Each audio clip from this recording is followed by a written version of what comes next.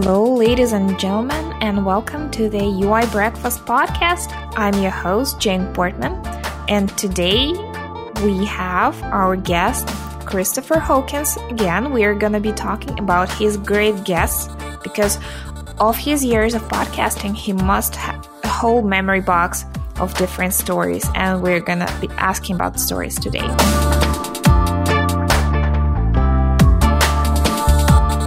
Hey, Chris. Hey, Jane. Thank you for joining us today. Thank you. I can't believe you're letting me doing this. Keep letting me do this. It's wild. Amazing. So I'm sure your memory, it's like a box filled with amazing stories from your guest.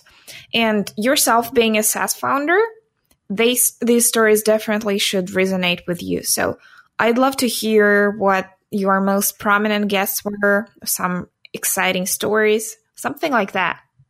You know, I'm going to start off talking about episode 26 when I interviewed Tom Rossi. Now, he may not be as big of a name in the startup space as some of the other guests, but Tom's been around a long time, and he was founding SaaS apps back in 2005, 2006, back when I founded a SaaS app. And talking with him was a real treat because it's very rare that I get to talk with somebody who really remembers what an absolute nightmare it was to found a SaaS app back in the mid 2000s. Nowadays, we've got fantastic, wonderful, beautiful tools that make everything not easy, but straightforward. And back in 2005, just getting your app to process credit cards without your bank, accusing you of selling porn online or and any other number of 100 different shenanigans that could happen. It was a nightmare. Oh, it was so hard. And Tom remembered that, and I appreciated that. It gave me a chuckle to kind of think about the bad old days. That's great. Yeah. Dan Martell, I mentioned on our last episode. Talking to Dan was really sweet because I chased him around for so long. For 2 years. I know that by now. Years. Oh, that was tough. That was tough. But Dan had a lot of good things to say. And I remember one of the things that he mentioned was about audience building. And he was mentioning that building an audience it's always better to do it earlier rather than later. Now, he wasn't the first guy to say that, but he was very emphatic about it. He had an early start in consulting. And he ended up kind of tapping into social media really early on and figuring out the success habits that allow you to use that to create an audience and then later, have a group of people built in to launch products to. That was powerful stuff. It's almost overwhelming, all the folks that I've talked to. Nathan Barry. I had a great talk with Nathan Barry about the way he's built ConvertKit, investing in his startup. That was one of the, if not the first time, I think anybody had talked about the financial side of bootstrapping a startup. He really put all his eggs in one basket. He took a risk. He took a risk, and he had to be careful with his finances in order to make all of this stuff work. And of course, as we know now, ConvertKit is a fantastic success story. But up to that point on my show, I really can't recall anybody addressing the financial side of it. And that got a tremendous response because there are a lot of consultants out there who are a little bit confused by that. Do I need to be banking money to sink into my startup? Do I need to be dedicating billable hours to working on my startup? Consulting has, its ups and downs with revenue and billables. How do I navigate all that? And in talking to Nathan and getting to talk about a little bit of that, that was really enlightening. And I got great feedback from the audience. They really got a lot out of that. Absolutely. Gosh. And Nathan has always been very transparent with his numbers, which really helps because you need to get some kind of scale and understanding what is going on financially. And whenever someone tells you that money is not important, well, it still is one of the most important things for our activity online. So, oh yeah, absolutely. I mean, without money, everything grinds to a halt. Your application hosting grinds to a halt. Your everything, your employees stop coming into work. It's just nothing happens unless dollars are flowing. And more importantly, money has some kind of energy that can give you proof that you're doing the right thing. Oh yeah. Oh, absolutely. I'll take dollars over, say, email opt-ins any day as verification that I'm doing the right thing. Although, I must say one of the other things that I've learned is that you're not likely to get dollars unless you focus on getting email opt-ins first. Audience has been huge. That's been a refrain of, I can't even tell you how many guests have mentioned the importance of community, not community as in, the town that you live in, but community. And people often use community and audience somewhat interchangeably, but virtually every founder that's been on my show has talked about how important it is to have people, to have an identifiable set of folks that you can point to and say, those are my people. They are interested in these things that I am interested in. They hang out in these places that I hang out at. They purchase products similar to the product that I am offering because they want to get better at these things that, most likely that I also have had to struggle to get better at. So having a tribe, a community, an audience, whatever you call it, you've got to have people. And that's, my God, everybody's talked about that. Everybody. Ruben Gomez talked about that. Justin Jackson, Amy Hoy, Rob Walling, Mike Tabor, you name it. And there's that undercurrent of you've got to have people. Otherwise, you're launching a product into a vacuum. And I think we all know how that works out. Absolutely. And this is really, really important. Everyone, please listen up, because I started out like 3 years ago and I was a little girl in the middle of Russian countryside virtually, and I had zero connection and a zero audience. And if I were to start again today, I would do all right if I had 0 people on my list. But if I had those, 100 or 150 people who I know now from all the conferences and stuff we've done together, that's my main treasure. That's something that's the hardest to earn. And it's extremely important for all you do. Now, that's really interesting. You mentioned conferences. I've got to ask, because I've mostly engaged in audience building from afar. I don't really travel around to conferences. I don't make very many in-person connections. Has going to conferences been a big boost for you in terms of expanding your personal network and kind of finding your tribe? Absolutely. And, I live in Russia. For me, the trip to Vegas that we took, the first one, the MicroConf in Vegas in 2013, that was, I believe. No, 2014, I think. It costs a ridiculous amount of money to go there and like 2 days of travel. Wow. So you really want to get there. And, wow. I met so many amazing people, and that conference was especially important because I realized that that's a successful tribe of people who can successfully ship software. Because before that, I was only facing maybe not the most successful, tier of these people who were hiring me for the job, but they never shipped the products I designed. Mm. And for me, that first conference was life-changing in all kinds of aspects. And later on, I found that, hang out with people in person still way better than online, even if you do this a couple times a year only. Right. You know what? You just said something really interesting to me. It kind of put a smile on my face. When you're doing work for clients who never end up shipping your work, that's funny. I was talking to a colleague about that just the other day. I've had a number of folks who had me build an application for them, and then it turns out, because I didn't ask, it's not my job. It turns out they had no marketing plan whatsoever, and they had no idea how to find, get the product in front of their target market. And so, of course, they made no sales, and then they turn around and they blamed us.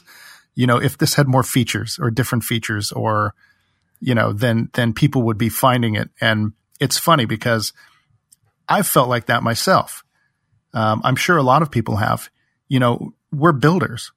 We build something and we put it out there and we say, hey, we built this thing and it's awesome. And because it is awesome, then people will find it and they will love it and they will buy it.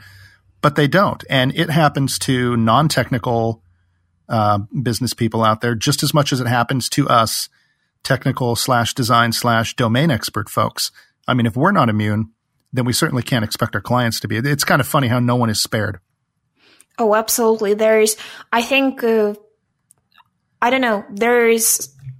like 80% of startups don't even ship, don't even launch. then another 20 launch. And out of those 20, probably 80% never succeed and the other 20 do. Yikes. And out of those 20, maybe other 20 do really well. And that's a very small fraction of people. Wow. So the 80-20 rule runs, 3 layers deep? Ouch. I imagine, well, that's my speculation, honestly, but I think that's what's happening. Oh, I bet you're right. That sounds absolutely reasonable. Sounds discouraging, but it sounds absolutely reasonable. Right. But MicroConf in Vegas, it made me realize that there is a lot of people who actually can make money online with very legit, honest businesses. And that was a very inspiring example. Yeah, that's a great group of people, really. Absolutely. What's most important, whenever you go out networking, if you go out with the purpose of networking, you're going to fail because you must be just genuinely enjoying meeting new people and making new friends, not for the purpose of friends, but because you like what they do, you're just genuinely interested in them, not because you have a checklist to meet 50 people. Yeah, absolutely. And I'm glad you mentioned that because a lot of folks, especially freelancers, I mentor some freelancers and some podcasters, and every once in a while they'll express the idea to me that the idea of doing cold outreach or the idea of maybe the way I structure my emails to foster rapport or, going to an event to network with people, they feel like it's disingenuous. They feel like they're pandering. And I can understand why that would be off-putting. Nobody wants to feel like they're pandering, but I think it's really just a matter of perspective. For example, I'm very fortunate in that not 30 minutes up the road from me is Rob Walling in Fresno. Okay. I've got some friends up in the Fresno tech scene. I ended up, I've met Rob in person several times. Great guy, learned a lot. And by extension, the micro conference ecosystem that he's built around him is a reflection of his values, and it's good stuff. But not in a million years would I go cruising up to Fresno, like you said, with a checklist, a little notebook in my hand and a list of people. And, I'm going to make sure I meet these people because I think it would be good for business. I just meet people up there and they're awesome. They're awesome. And I'm like, oh my God, these are my people. It's as if they were my friends and I just needed to, they were already my friends. I just needed to discover them.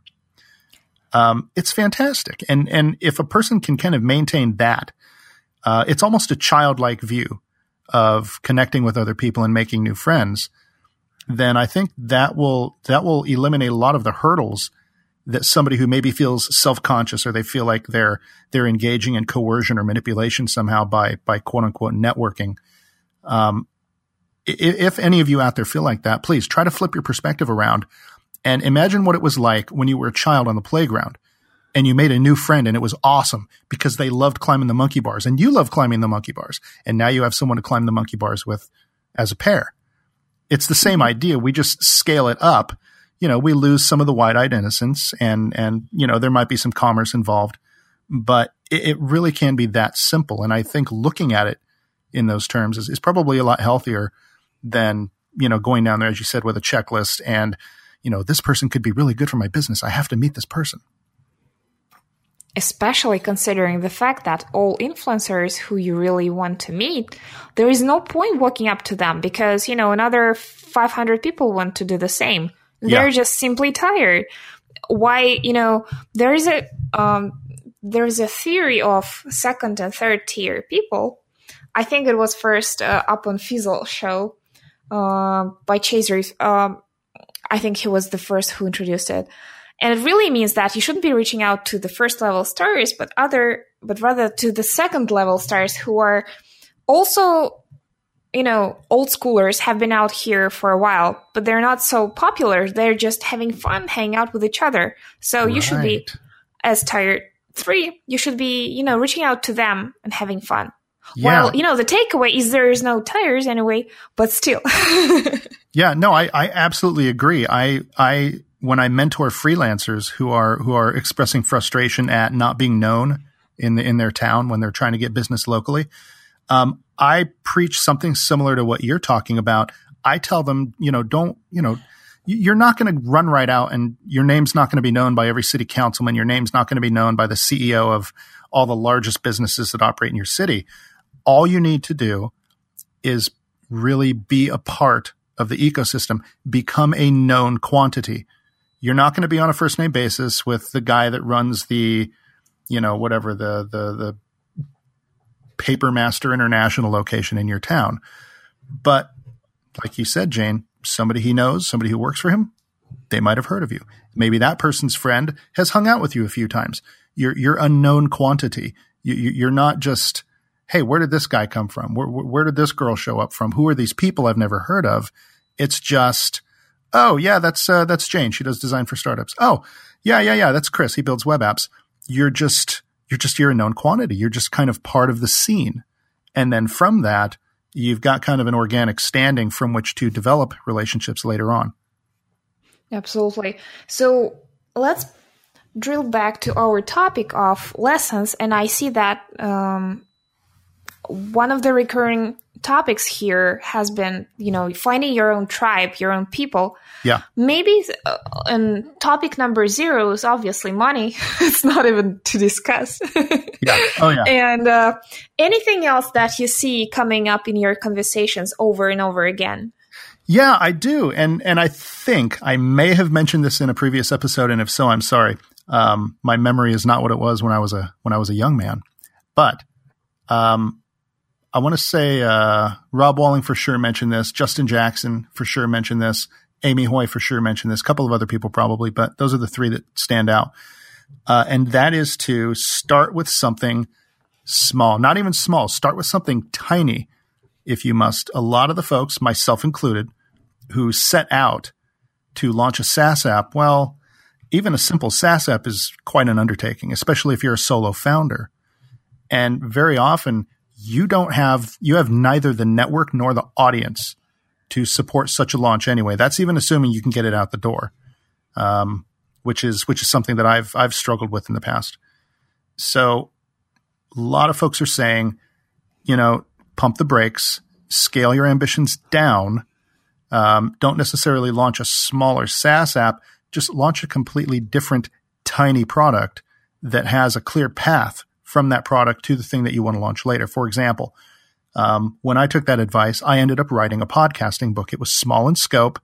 It was firmly within my domain expertise, and it was something that I could actually finish and ship and make some money with. Now, if I had to do it all over again, I would probably do a freelancing book, but that's a whole nother topic. I accidentally went and created 2 sets of audiences for myself. Yeah, poor that's baby. important. That's important. You know what though? Hang on. I shouldn't complain too bad because I know people, I know people who are complaining that they can't build one audience, and I'm over here complaining, oh, boo-hoo, poor me, Jane. I have 2 audiences. Pity me. Feel bad for me. I have 2 audiences. Too bad of a situation to be in. I know, right? But so I took that advice. I did something small. I did a small book. I got it out the door. It got me on the scoreboard. It got me making money. And it helped me to further cultivate an audience on top of what I already had. And that, I think, has been the most powerful advice that I've gotten out of any of my guests, is the advice to start something small, tiny even. I can't even tell you how powerful that's been. I was completely stuck with my own SaaS app. And I know some of you out there listening right now, I know you're probably sitting there, you're listening to us and you're thinking, wow, I'm stuck too. And I'm here to tell you it's okay. It happens to a lot of us.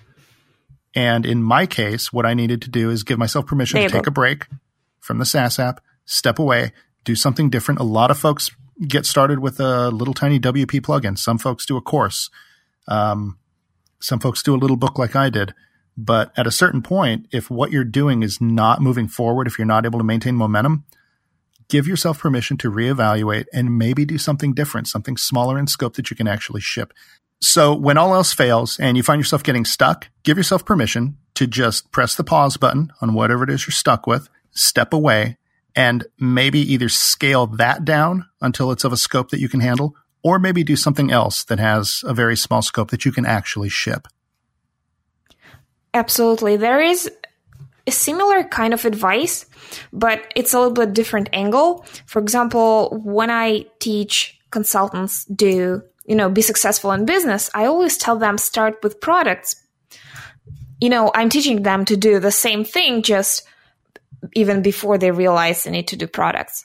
Like in your technique, it's like slowing down, and this is like starting earlier than you think it's necessary, so that you can practice everything in your own sandbox, the whole business cycle. And this is vital for anyone who is eager to start with products or who just wants to acquire business knowledge. This is extremely important to practice something small. Yeah, absolutely. Absolutely. It's all about scope. You've only got so many levers to pull on, right? When we're small like this, we don't have huge budgets. We have a lot of time, maybe, and we have some expertise, but very often that leads people to think, oh, well, there's no real cost to this. Why not build that extra feature? Why not code that extra page? But that's how we get ourselves in trouble. So anytime anybody's in that kind of a spot, I'm right there with you. I tell them, grab onto that scope lever and just pull back on it until it's small enough to get it out the door. Absolutely. There is a approach. I mean, the approach is definitely not new, but Rob Walling called it staircase approach to startup success or something like that. He told about that many times at his talks. Oh yeah. Yeah. The stair-stepping approach, Amy Hoy refers to it as stacking the bricks. Brennan Dunn calls it, I think, the product ladder. A lot of different names, a lot of different people have figured this out. And it's real, though. They've figured this out because it actually works. But it's tough to see sometimes. And let's be honest, nobody wants to take the baby steps. We all want to go straight to having the big, splashy SaaS application that's being written about on TechCrunch. But there are a lot of things that happen before that, and none of them are fun, really, unless you're one of those odd people who likes the nitty-gritty of marketing and struggling to add people to your list and all that. I am not one of them. I hate every minute of that stuff, but I do it. Why? Because I recognize the importance of it, because I've been taught the importance of it by all these fantastic guests of mine. Absolutely. One more thing I'd like to mention, and you mentioned that already too. If you can make a decision what your audience is going to be, do that, because it's going to help you build a focused tribe-focused list of people. Though I'm quite sure that everyone is going to make a mistake with their first product and target their audience, because it's just such an easy mistake to do. I did that, you did that, and I'm sure like a ton of other people did that too. Oh, yeah. Yeah, absolutely. I think I mentioned before, I know a SQL developer who came up with this product for real estate agents. I can't even begin. I was very gentle with him. But I can't even begin to imagine, he has no connections to the real estate industry whatsoever. He's got a real uphill battle, whereas he's coded his own kind of little helper utilities for being a SQL DBA. I have no idea why he's not selling those. I suggested that he sells those, but who knows? So I'm right there with you. It's so easy. It's so easy because we're so deep into our own domain expertise. It almost seems like a given to us, and we sometimes fail to see the value that our own domain expertise may have for other people who don't have it. But we just don't see it. It's the old forest in the trees problem. Absolutely. And I have a small story. Even before I started marketing, my first very startup dream was developing a SaaS product for museums. Can you just imagine such a nightmare of an audience as museums? Especially considering the fact that I had no clue about the audience whatsoever. Oh, but I did that. And I was not a baby when I did that. Did you actually build it? No. But me and my friend who I invited as a co-founder, we did quite a lot of research. And I'm glad we didn't start. But we had a very fancy domain name. It was called Museums Digital. Or something like that. Ooh la la. Right, but I ditched that already. So now I'm dying to know, was it like an inventory and curation type SaaS app? It was supposed to be a framework so that museums can develop their own iPhone apps. So there was like a CMS and a simplified theme, etc., etc. It was supposed to be a very complex one too. Right. See, so many mistakes at once. I'm so glad we never shipped it. Wow. Well, I mean, I can't talk. I built a site builder for karate schools. So Yikes. Right. And someone out there is making money from something like salon software. And all that's doing is encouraging 100 other people to think they can do it too when they probably can't, because that's a terrible market. Yes, we've heard that lesson many times. Salons and lawyers, dentists. Hospitality industry likes to use pen and paper most, Right. and you're going to be fighting with those tools, and that's it's a no win-win. Oh, sure. Justin Jackson had a great story about trying to sell his barber on the idea of using scheduling software, and it would just get in his way. It would just interrupt his workflow. There was no value add there. Great story. Right. My salon also uses a simple notebook to schedule visits. Yeah. Well, you know what? My own stylist, she just uses the calendar in her phone. That's it. That's as fancy as it gets. Do you want to come in Thursday? Sure, I'll come in Thursday. Great. And she just taps into her phone right there. Nobody's going to sell her anything for that ever. Right. And, she's very advanced. Or him. Yeah, she. All right. Yeah, so I guess a big takeaway here is try and define the audience that you love. As Amy Hoy said, if you don't like drunk Irish boys, don't open an Irish pub. There you go. And that was a very old talk of hers, and I couldn't agree more. Yeah, absolutely. She's really got it figured out on that front. And honestly, I think when I first talked to her, I had to confess it to a couple of stupid things that I had done, and she knew just what to say. She's got that figured out, and yeah, I really admire the way she's got that particular area just nailed down. Yeah, these things, they just seem obvious from a certain standpoint, but when they're just starting out, you're kind of semi-blind about it. Yeah. I don't know what kind of fatigue that is. Is that, a charm of the product world or some other reason? But there is numerous books out there, and still people keep making the same mistakes. And us and everybody. I have a theory. If I can squeeze it in. I know we're at about 27. I think that kind of blindness is highly, highly, highly overlapped with the reason why a lot of, say, freelancers and consultants have anxiety about charging a decent rate for their work. It's that forest for the trees problem that I mentioned earlier. We're so accustomed to knowing what we know that we lose sight of how valuable it can be to people who don't know it. And when picking a market for a product, it's the same thing. Just as a beginning freelancer might think, oh gosh, making WP themes it's so easy. I can't really charge more than, a couple bucks for it. It's the same idea. They may not think, what if I teach other WP themers how to build themes? That has value. No, because it's a given to them. It's just something they know, and it seems very simple, and there couldn't be much value in that. But hey, I know those real estate guys seem to make a lot of money. I'll make a product for them. And, then it all ends in tears. Right. Of course, the audience needs to be able to pay you. Like the audience of school teachers is obviously not the best one. Right. Listen to Patrick McKenzie. But it shouldn't be the deciding factor. Yeah, agreed. All right. I think this was super interesting episode, really packed with the most popular startup advice you can get. And let me sum it up. And number 0 is, money is important. Number 1, build your tribe. Number 2, start with something small and take the stair-step approach. And I think the last one is define your audience, make sure you love them and they can pay you. Yep. Right. All right. Thank you for joining us today, Chris, and see you in the next episode. All right, Jane. Thanks again.